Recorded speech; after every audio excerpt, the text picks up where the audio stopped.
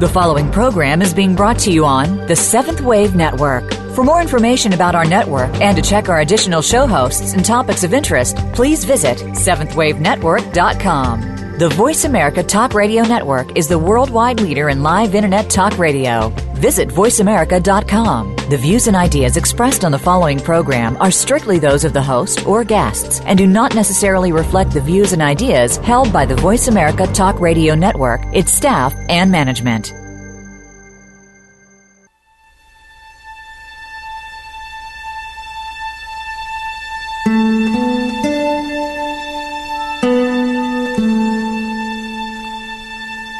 Good afternoon, and welcome to Authentic Living with Andrea Matthews. Over the next hour, you'll learn how to see your true self in the midst of life's twists and turns. You'll be challenged to think outside of the box when it comes to the mysteries of life. Now, here's your host, Andrea Matthews. Good afternoon, and welcome to the Authentic Living Show. You know, if you're like most people, at some point in your life, you begin to think that lasting peace or happiness will forever elude you. You may have periods of satisfaction or contentment, but deep, abiding peace seems to be impossible. This is a profound moment of possibility because for the first time you are wondering about one of the most basic elements of living experience, your own peace. Why is it that peace is so elusive then? Is it possible for us to really have our own peace? If so, how do we do that? Well, today we're going to be talking to Christopher Papadopoulas, author of Peace and Where to Find It, who's going to help us answer some of these very important questions. So you want to stay right here. You don't want to miss this. So Christopher Papadopoulas lives near Montreal, Canada, the city in which he was born. He holds a bachelor's degree in education and history from Queen's University in Kingston, Ontario, and has served as both a primary and high school teacher. Based on his desire to help create a better world, in 1993 he ran for Parliament in the Canadian federal elections. Then realizing that a world of peace and harmony begins with the individual, he embarked on an inner journey toward greater self-awareness. In 2003, he experienced a permanent shift in consciousness from anxious thoughts about himself to the peace we discover when we're in touch with our own authentic being. Since that time, Christopher has worked with individuals and groups guiding others to experience peace. And he's written a wonderful book, which I want to tell you about, called Peace and Where to Find It. This book is a great read. I've enjoyed reading every bit of it, and I think you will enjoy it too. So, Christopher, welcome to the Authentic Living Show. Hello, Andrea. Thank you for having me, and hello, everyone listening today. All right. Well, I guess we just need to jump right in there to talk about peace. You had a journey to peace. Can you tell us just a little bit about that permanent shift in consciousness that you had? Yes. It happened over a period of years in the early 2000s. The catalyst for me was picking up Eckhart Tolle's book, The Power of Now, in the end of 2000, early 2001. And when I read that book, I knew this was the path for me. For many years previous, I had been a spiritual seeker as well, but looking at different aspects of spirituality, Native American shamanism and or Reiki healing energies and things of that nature, which I enjoyed very much, but I was still missing something, and I knew it. And when I read Eckhart's book, I knew that, at least for me, this was the path that was going to finally take me to where I want to go. And what was important after reading the book, and it's something that many of my students still have difficulty with, is not just staying in the talking and thinking stage about a teaching, but getting into the practices. And this is very difficult for some people. And to make sure that the practices are wholly felt in the body. This is, again, where we have great difficulty. And I had come to realize that by really practicing present moment awareness and really going deep into my body to simply accept and feel what was there, whatever it was, and be comfortable with that, I noticed I was becoming more and more present and less attached to the idea of me and the emotional reactions that I associated with this me and my story character I called Chris. And as my presence grew, the past fell away. My attachment and association with past memories was falling away. I still could enjoy sweet memories and reflect on things, but it felt more and more like a dream, less and less like who I was. And as we moved on towards 2003, there was a moment in the fall of 2003 when I woke up one morning and I felt a shift had happened. And I walked into the kitchen where my mother was and told her, "Mom, I'm not seeking anymore." And she was happy for me, not fully sure maybe what that meant, but she could see I was quite happy with what had happened. And what had happened, Andrea, was that this a sense of presence that I had been building up over a few years of practicing mindfulness, meditation, and deep body awareness is accompanied by a deep peace, and this deep peace moved into the foreground of my experience. I was no longer associated with this voice in the head that I would call Chris. I just felt this deep peace and a sense of spacious awareness, and I realized I was this spacious awareness, I was this peace. And for me, that was the big moment that we can call a shift in consciousness, but ultimately this evolution of consciousness continues even after a major shift like that. Right, absolutely. I'm sure we go deeper and deeper as time goes by. And, I understand completely what you're talking about in terms of the practice building into a deep shift that seems to be permanent. You described that very well, and I hope our listening audience understood that as well as I did. It is a coming from a deeper place inside of yourself, and what I call the authentic self. So, absolutely. Sorry, yeah. go on. Yes. No, I was going to say Eckhart Tolle wrote the foreword to your book, and so I know his work. I'm very well acquainted with his work, and I know that he really talks about in the foreword about the insights of the Buddha and those kinds of things when it comes to actually relating this kind of information to people. Sometimes we have a really hard time putting it in words that are meaningful to other people that they really can grab hold of. Do you find that to be true in your conversation? Have you talked with Eckhart Tolle about that? Interesting enough, it's been indirect contact online with Eckhart. Our schedules are so different, and so I still look forward to meeting him in person. And the indirect contact that we've had through the publishers, there would be feedback and discussions, but it's still something that I would like to pursue much more with Eckhart when I finally get a chance. Our schedules line up and I finally get a chance to spend time with him. Mm-hmm. But I do agree with you, Andrea, very much so. This is very difficult. There are so many wonderful teachers out there for so many years, and all have their unique styles, and so inspiring and just nourishing the soul, helping us take the next step in our lives. And yet there are still so many of us suffering and not experiencing the peace that really I'm here today to tell all of you and all of us that it is your birthright to feel this peace all of the time. And that is why I wrote the book. As much as I love Eckhart's work and the work of other teachers, I thought, well, there's a few places there based on what my students were telling me that I can include some information. And some of this information has been repeated many times over the past few decades by Eckhart and other teachers, over many thousands of years even. But there are certain key teachings I discovered that must be repeated again and again because they are key if we are really to make what I consider real progress in the path to discovering this true nature. And that's why in the book, for example, I emphasize deep body awareness as very important in helping us discover the peace that, as Eckhart describes in the introduction, the peace that passeth all understanding. It's also been called the peace of God.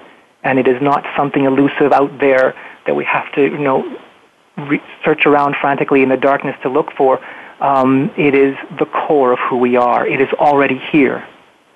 And that is one of the main messages of my book, is that peace is already what we are. It is already here and everywhere, simply waiting for us to notice it.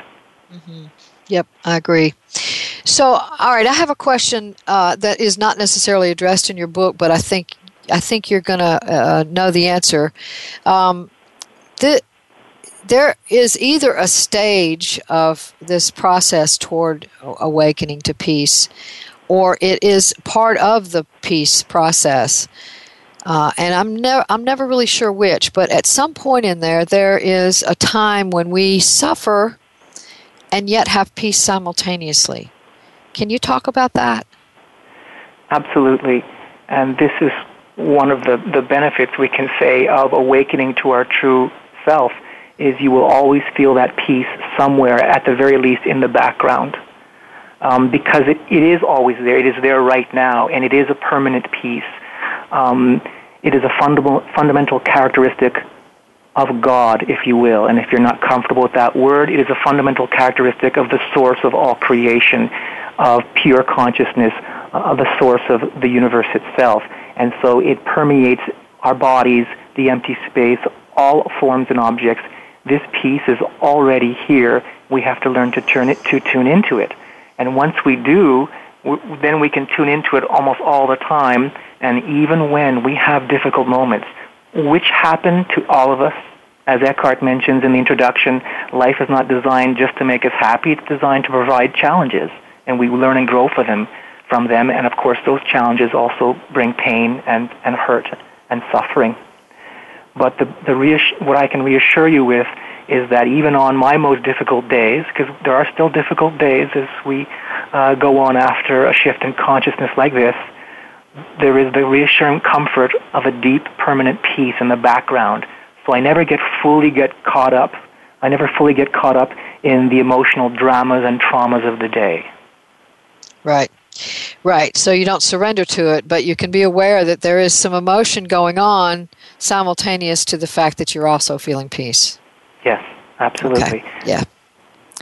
Yeah, so let's talk about that emotional piece. We've got about 5 minutes before the break. When you've talked in the book about what emotions are really all about, can you just kind of briefly describe that for us? Yes. I think the most important things to take from Peace and Where to Find It, the book, is in terms of emotions, is that emotions are essentially emotions. They are energy under pressure. And if we begin to explore our bodies with our attention, giving our bodies our full attention, including the energy under pressure we call emotions, then we create a little distance from the story we have that is always attached to our emotions, and create a lot of suffering and pain for us. And so it's very important for people and listeners to be aware that this energy under pressure is largely produced by the thoughts in our mind. More often we are reacting not to what's actually happening in our lives around us, but we are reacting to our interpretation in the head of what is happening around us. And that little filter makes all of the difference. And then what happens is we react to what is happening, and where do we feel our reactions? We feel them in the body as discomfort, and often emotional discomfort. And with practice, we begin to go into the body and feel comfortable just resting with whatever is happening and observing our emotions not as these labels that we'd normally give it in our lives, as, oh, so-and-so betrayed me, and this devastates me, and this depresses me, or this is why I feel like a victim and I'm suffering. Instead, we notice it as physical pressure. And the more we do this, the more comforted we feel and reassured that we are not our emotions. They don't have to dominate us. And the more attention we give to our body this way, the more easily emotions dissipate. So we begin to feel some control over our emotions. And one of the other things that I discuss in the book about emotions is related to what we call the pain body, that a lot of emotions really are really connected to our past pain that has been unobserved, unaccepted, and unreleased. And again, by focusing on the body where emotions reside, where we feel emotions, we can learn to observe, accept, and release these old pain and victim patterns that keep recurring in our lives and creating emotion and emotional suffering. Yeah, but you're not telling us that we need to get rid of those emotions, are you? No, you don't come with it with an attitude of, well, I have to get rid of something, as you know, because if you do that, then it's another form of resistance. And whatever we are resisted to, we are still attached to. And, of course, this path of coming to discover who we are is all about creating an experience of non-attachment. We're not pushing anything away, and we're not clinging. We're simply trying to rest and observe and accept whatever is happening. And so in the book, I do talk about, you may begin with, I'm feeling this emotion because such and such person or so hurt me. And that's okay. It's almost automatic that you're going to feel something. And what I recommend in the book is then not just to focus on that story of what happened, but if you really are interested in not rejecting emotions or pushing them away, then feel it. But I tell you, since it's scary for some people, feel it, the physical phenomena. Feel the physical sensations of the emotions, and they become a lot less scary and monstrous to us and a lot less paralyzing. And we begin to, it's another way of more deeply accepting our emotions and not focusing on the story that is always attached to the emotions. He hurt me, she betrayed me, etc. And it's that story that's attached to the emotions that creates this vicious egoic cycle, I call it, where we think of something, we react to it in the body, and that emotion in the body is so strong, it produces even more thought. And we create this incessant cycle of thinking, reacting. And so to break that cycle is not focus so much on the emotional aspect, the story aspect of the emotion, but on the physical phenomenon of the emotion itself. Or the interpretation of the story aspect of the emotion. Exactly, the interpretation. Exactly. Yeah, so, okay, let me just sort of summarize what we've talked about so far. I think what we've said so far is that peace is possible, that's first, and that it is always there. It is always a part of who we are, and we just don't always go there to find it. And that we can experience suffering or the pain or a pain or an anxiety or something like that simultaneous to experiencing peace. And in that process, we might just be able to sit with the peace or sit with the emotion and just let it be what it is. We can experience it in its emotional content, or as you suggested, then when people are frightened of that emotional content or the feeling that feels overwhelming, they can sit with it in the body, and the body then can be able to experience that emotion in a way that feels non-threatening, and then the person is able maybe to assimilate that a little better and experience a deeper sense of self that allows one to experience peace. So we're going to be talking about that some more right after the break. You want to stay here. This is a very necessary conversation. Be right back.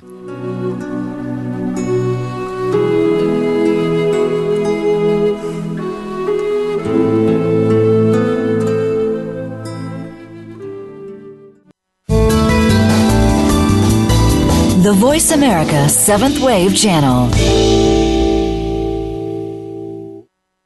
Step into the doorway to conscious choice, greater health, and well-being. Attain the balance that you've been seeking.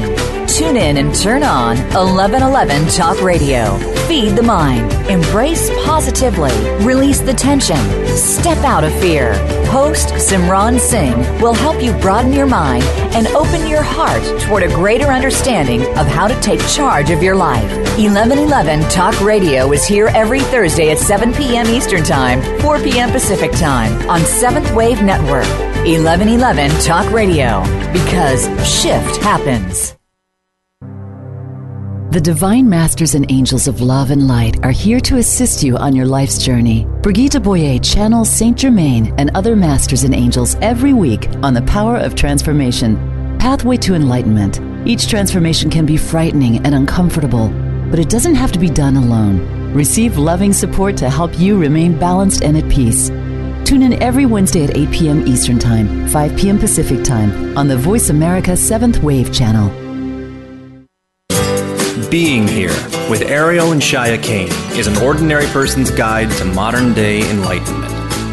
This show is an exciting exploration which opens the door to living in the moment. Don't miss Being Here. Tune in every Wednesday at 9 a.m. Pacific, 12 noon Eastern with Ariel and Shia Kane, right here on the 7th Wave Network. the Voice America 7th Wave Channel. Seek greater awareness.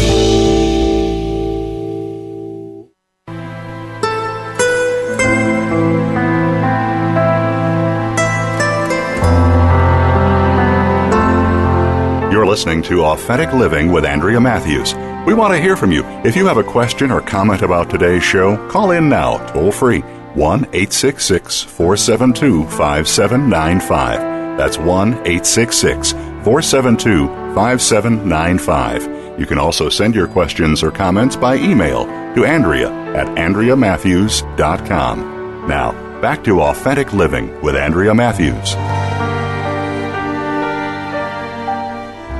And the Authentic Living Show is sponsored by the American Institute of Holistic Theology. AIHT offers degrees in interfaith and interspiritual educational programs that enable you to not only find your own authentic spirituality, but to bring your unique gift to the world in service upon graduation.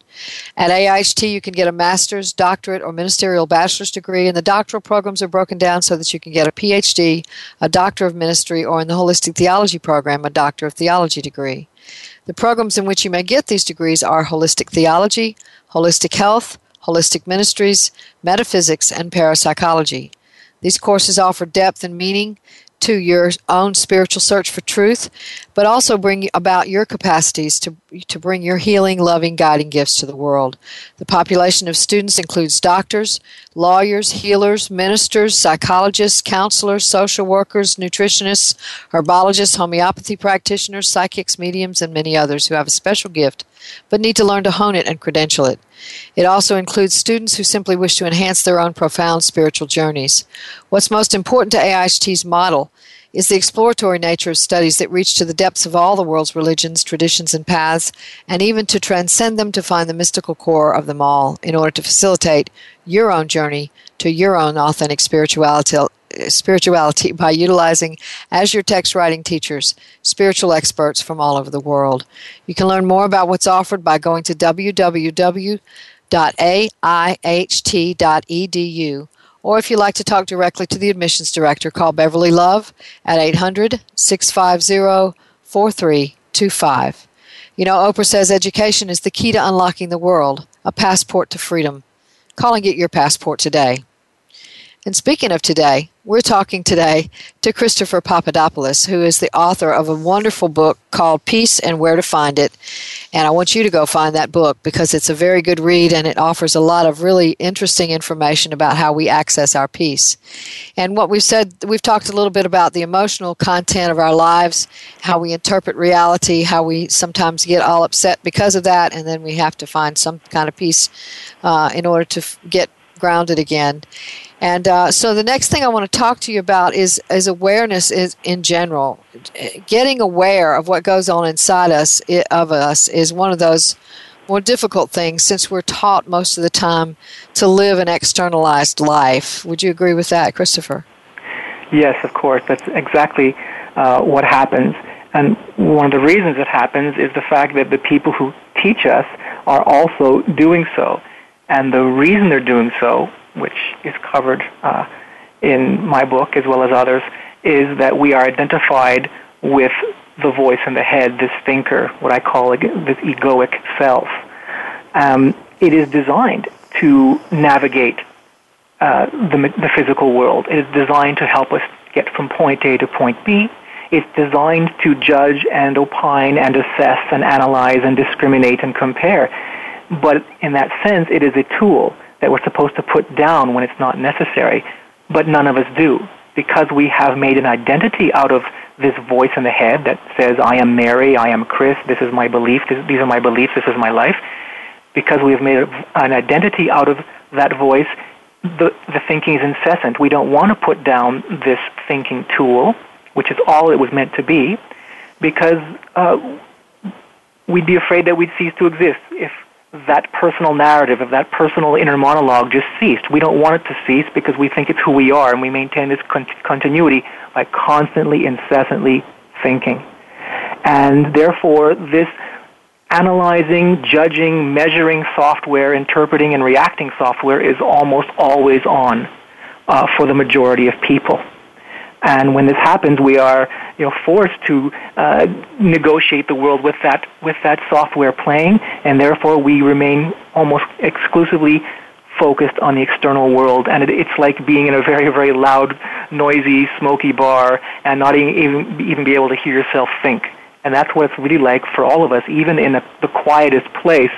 If we are externally focused on our worries, on our future plans, on past memories, or on what we're going to do next, that is like being in a loud, noisy, crowded room, and we're not able to sense the deep peace, which is our true nature. Right, absolutely. That's a very good description. I like the loud, noisy, smoky bar. That's a good analogy of what goes on in the chatter in our heads. So when we're living from that expectation, I guess that sort of belies the mythology of Descartes, who said, "I think, therefore I am," right? Yeah, exactly. I think we find a deeper self when we don't think, when we can turn that thinking down a little bit.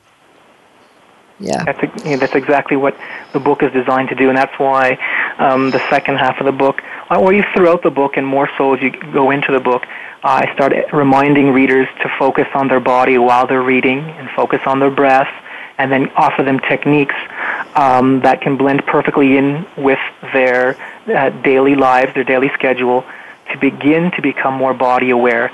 And the more that they do, the more they realize, wow, I really was dull and numb to my own personal inner life, my own experience of me. I was maybe not dull or numb to the idea of me, or even the person who wants to feel better or goes to this teacher or reads that or does a technique, but it still remains largely a mental exercise. And we don't really just sit with the pure sensations. And the key is not just to feel the sensations, but when we feel the sensations, we enter the present moment naturally, because our sensations of the body can only be felt now. And when we can enter the present moment through deep body awareness, we go deeper eventually than those surface sensations and begin to feel our own true, vibrant, peace-filled being. So why is the body so important to that process? Exactly. Well, this is it. This is why I emphasize it so much. And this was the key for me, just to let all your listeners know. I'd been seeking, previous that, and impressed with other teachers, and looking here and looking there for this technique and that. And I realized something so fundamentally simple, and yet it was not simple at the time, but what is it that wants to awaken?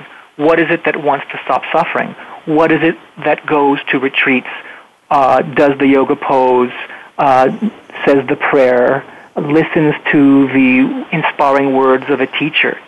It's the body that does everything.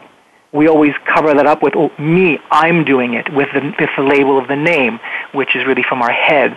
But it's actually our bodies that are going everywhere and performing everything, but we drag it around. We let the head kind of drag the body around on a leash, saying, no, go this way, do that, and we never actually give the body what it truly craves, is our unadulterated attention. And for the simplest reason why it's so important is because the body is always here in the present moment, even when we are elsewhere, lost in thought, in the abstract conceptual realm. The key is returning to the reality of the present moment. To really get real is to enter the present moment and live in the present moment. And by feeling the body, we naturally enter the present moment. When we feel it deeply enough, this quiets the mind. And when the mind gets quiet, the awareness of our true nature begins to emerge. Compassionate, wise, deeply creative, of course deeply peaceful, and there's even a subtle sense of joy in there as well. So it is the key. I find that so many people, when they talk about self-inquiry and going within to discover their inner life, they keep it at that intellectual, conceptual level, and they never really go far enough into the body.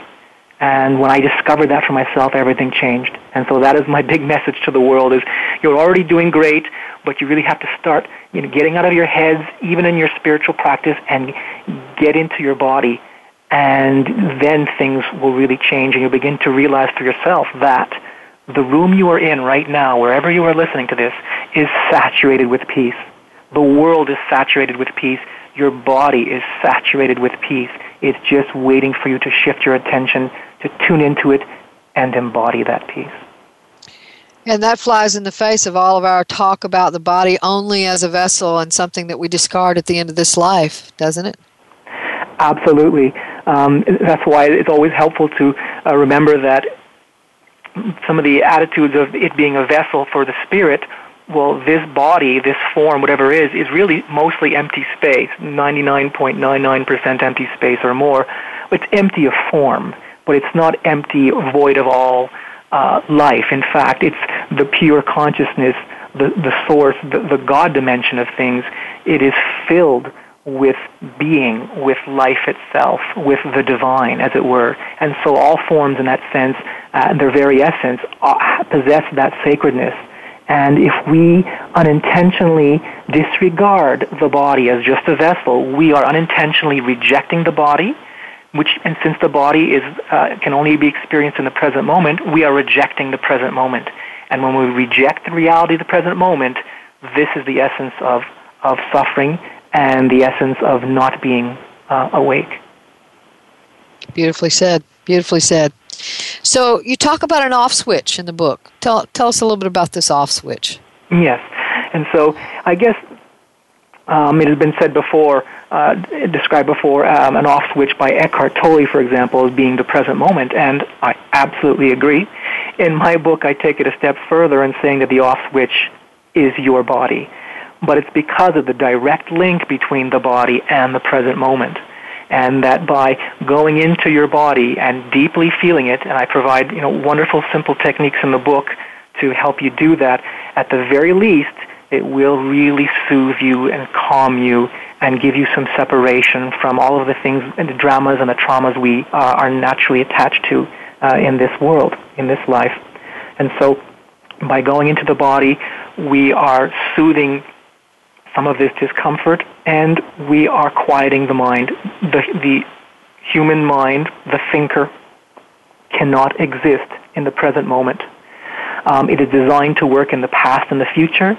It is designed to even take things from this moment and create an abstract or conceptual copy in the head for us to, observe and assess and look at. But it pulls us away from the reality of the present moment. And the key is, and of course we try all these techniques. We go to this teacher and that teacher to calm down or to be more present or be in the zone. And what we forget is that it's the body that's doing all this work. And when we finally just give attention to our body, this switches off the mind the more we practice body awareness. And so we don't have to try and fight, I have to quiet my mind, I have to be still and centered, I have to be peaceful. All of that is still a struggle with the mind, and of course, as you know, Andrea, the more you struggle, the more it continues to engage. So we can't not think of the mind, and because by trying not to think of the mind stays engaged. Trying to think, of course, keeps the mind engaged. So we do the key third thing, the only thing we can do, the middle way, which is focus your attention on the body, and that takes care of it for us.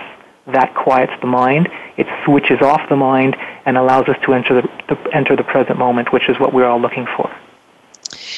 Yeah, again, beautifully said. It really does. There's been times in my own life when I have really practiced that with yoga, and other times when I practice it on a daily basis, just as a part of my meditation.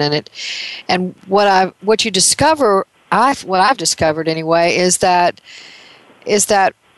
we've blamed the body for being the sinner, and the sins of the flesh, and all of that, the theories about how the body is our problem, not our solution. And when you get in touch with the body and see that it's really just a presence, it's a presence of matter, which is also divine, and we can really be participants with it, that we begin to see the body, all the misleading that we've had with regard to what the body actually is. Absolutely. I touch on this in the book. The sweet body is just trying to really help us. Even the discomfort we feel, to some extent, is life's message that we are out of alignment with our deepest nature. Life is always trying to help guide us, steer us back to our authentic self. And part of the discomfort is designed to say, something's not working, but of course, in our world, we are not aware that that's what the discomfort is trying to tell us, and so we seek out external things to distract us or cover up and numb the pain in the body, and when in fact the body's saying, give me more attention.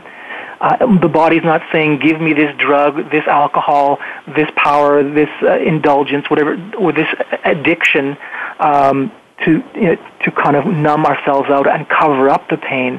The body's saying, please, finally, would you, with your full non-judgmental attention, just feel me and sit with me. Mm-hmm. And that is what the body wants. And when it does, it just opens up like a flower and releases a lot of suffering and pain and is free again. And incidentally, what happens too, one will notice when they do this, they begin, if they have any real addictions, they begin to free themselves of their addictions as well.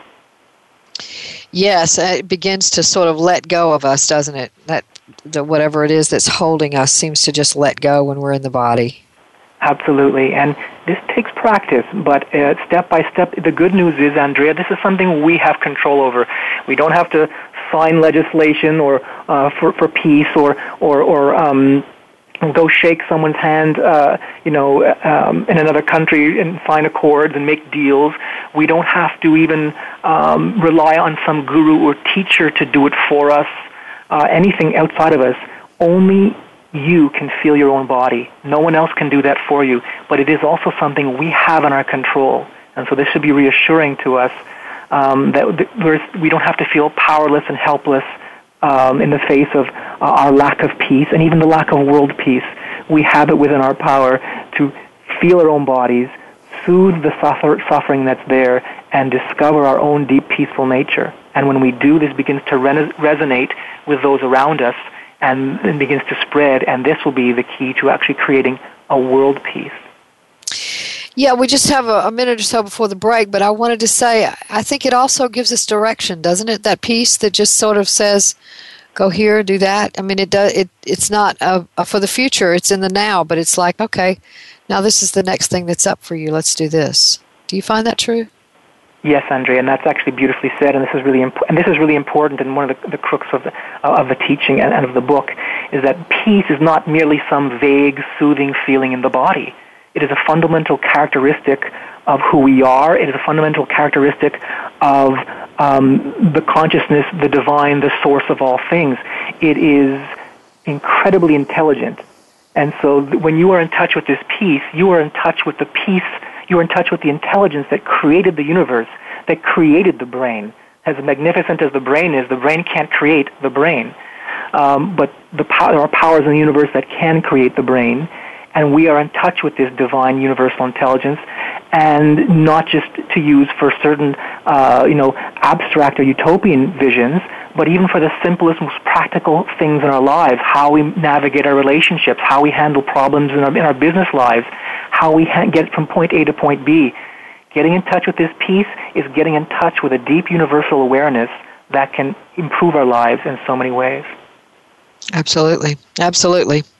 All right. We're learning about peace and how you can have it and where it is and all of that. So you want to stay here for the rest of this show, and we're going to be back in just a few minutes.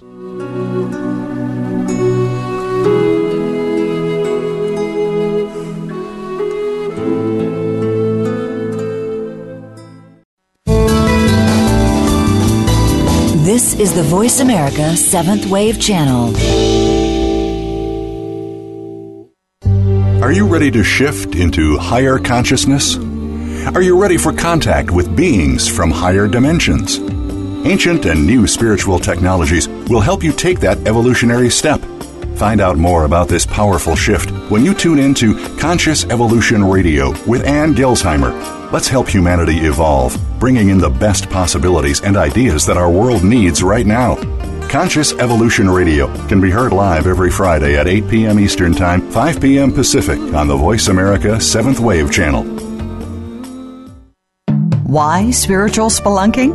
Why tending to our inner garden? Why devoting time to inner being when so much external doing calls upon us? An Indian sage put it wisely. Your own self-realization is the greatest service you can render the world. Join host Gilles Asselin as he serves as both guide and companion on the journey within. Nurturing the spiritual spelunker in all of us can be heard every Thursday at 3 p.m. Eastern Time and 12 noon Pacific Time on the Voice America 7th Wave channel. Everyone can learn to communicate with their loved ones in spirit. When you tune in to School of Miracles Radio with Heather Scavetta, you'll learn more about how to develop the ability to see, hear, and feel your loved ones in spirit, as well as spirit guides, masters, angels, and higher beings of light that make up the invisible world. School of Miracles Radio airs live every Wednesday at 3 p.m. Eastern Time, 12 noon Pacific Time, on the Voice America 7th Wave channel. Be visionary. This is the Voice America 7th Wave channel.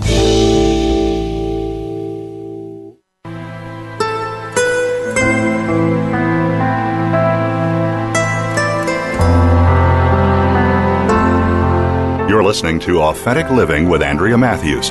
We want to hear from you. If you have a question or comment about today's show, call in now, toll free, 1-866-472-5795. That's 1-866-472-5795. You can also send your questions or comments by email to Andrea@AndreaMatthews.com. Now, back to Authentic Living with Andrea Matthews.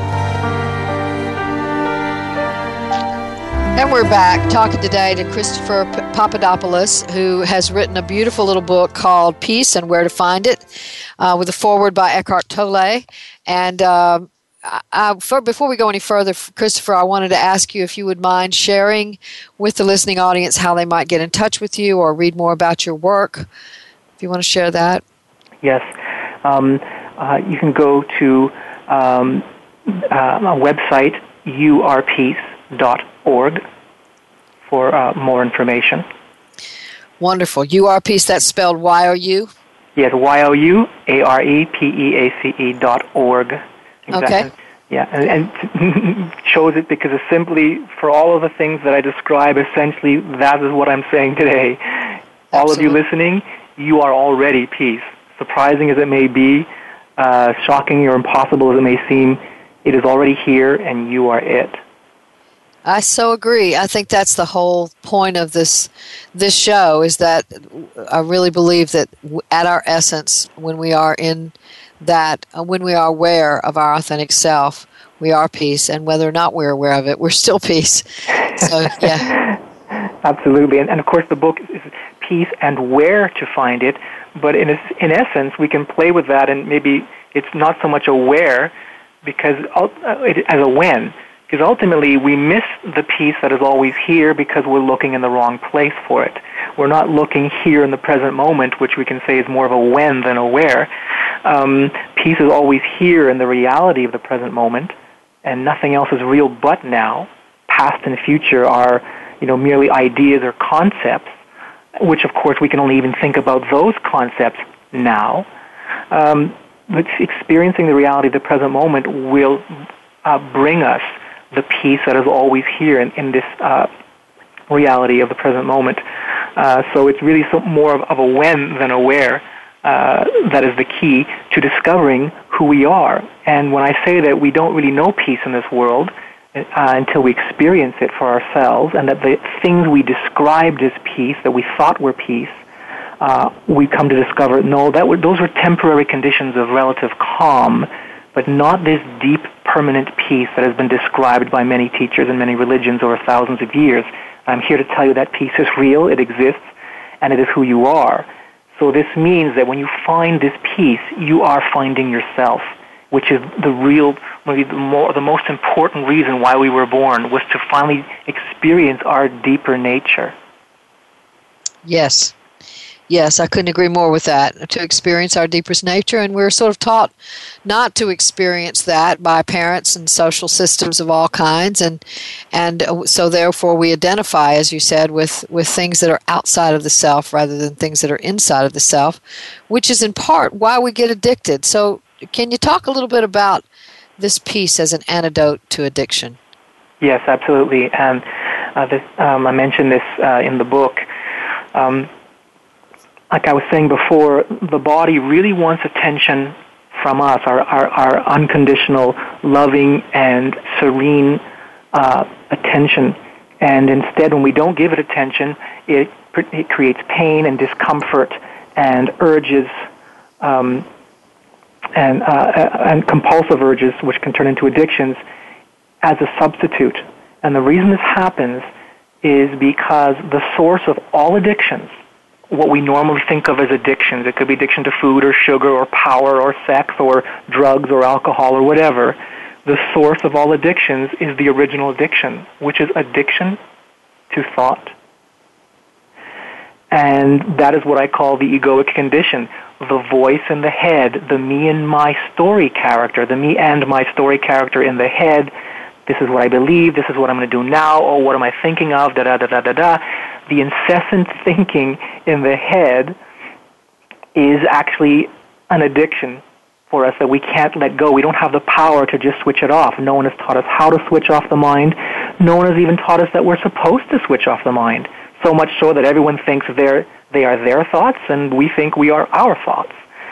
But this is actually supposed to be a tool that we put down frequently during the day. We switch off the mind, and we allow a deeper wisdom and intelligence and peace to enter us, we can say, or emerge within us, and allow that to guide our day.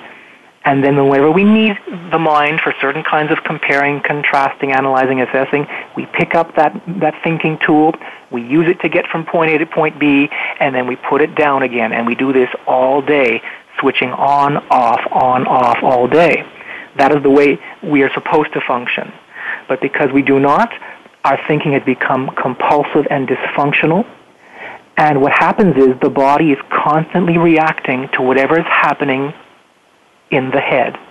So it's as if the poor body is trapped in this movie theater, forced to be staring at our horrific, mental images that were produced on the film projector of our minds, reacting to all of these things we're worried about, or all of these things we regret, or all of these things we're anxious about.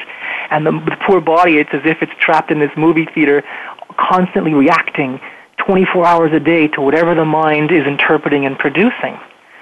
And so the body produces these emotional reactions and physical reactions, and then all of a sudden we notice this discomfort, and we want to numb ourselves to this discomfort.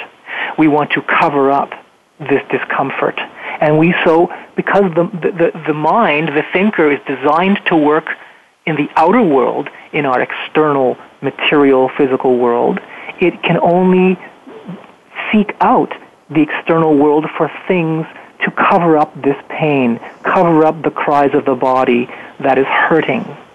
And so we reach out for something. It could be a drug, it could be a food, alcohol, approval, acceptance, it could be power, anything. And if it temporarily soothes us, we reach out again and again for that event or that substance just to quiet the body and numb the pain temporarily.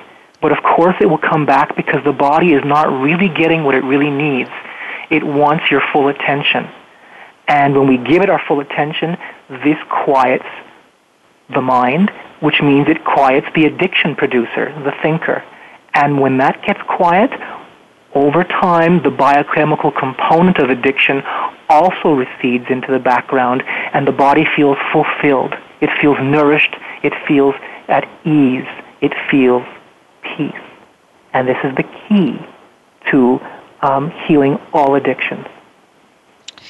You say that so well, and it absolutely is true that we have that ability to just go in and be with the body and let the body do the work that it knows how to do without us having to push it or prod it or make it think differently or change its emotions or any of that. Just let it be what it is in that moment.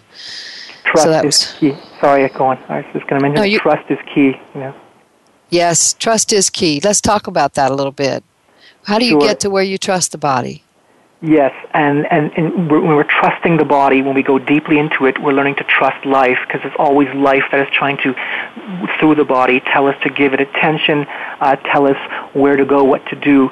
When we wake up from the dream of me and my story, my incessant thinking, the mind gets quiet, and of course, from looking on the outside, well, who's going to get me to the store? How am I going to function without the mind constantly going? What we learn is that life begins to take over, a greater force begins to take over and help guide us even through simple things during the day, that we only need our mind as a useful tool now and then, and the rest of the day the mind can be essentially switched off or much more quiet, and we just feel guided. Okay, I'm intuitively feel guided to go this way or do that. And life is trying to show us the best directions, the optimal directions in any aspect of our life, business, relationships, other aspects of our life, if we allow it to, because it is incredibly intelligent and wise, far more than the thinking mind. And so the key to trust is when we awaken to this deeper peace that we are, this deeper wisdom and compassion that we are, we learn to use that more often, and it takes time. The mind says, oh, I don't know, I think in this particular case I need to keep my mind going and be very judgmental, when in fact more often we just learn to trust, put the mind down, put the thinking down for a while, and trust that a deeper intuitive intelligence will come in and lead us throughout our day and provide the optimal path to navigate our day. So it does take a lot of trust, but it begins with learning to just trust what we're feeling in the body and learning to deeply relax the body. Whenever spiritual people talk about surrender, it remains this abstract concept to them, an idea that they hope they can achieve, when the deepest representation of surrender is a deeply physically relaxed body. Yes, absolutely. And the idea of surrender is one where we are also afraid of losing that identity too, isn't it? We're afraid that if we aren't identified with our thoughts, then we won't exist at all.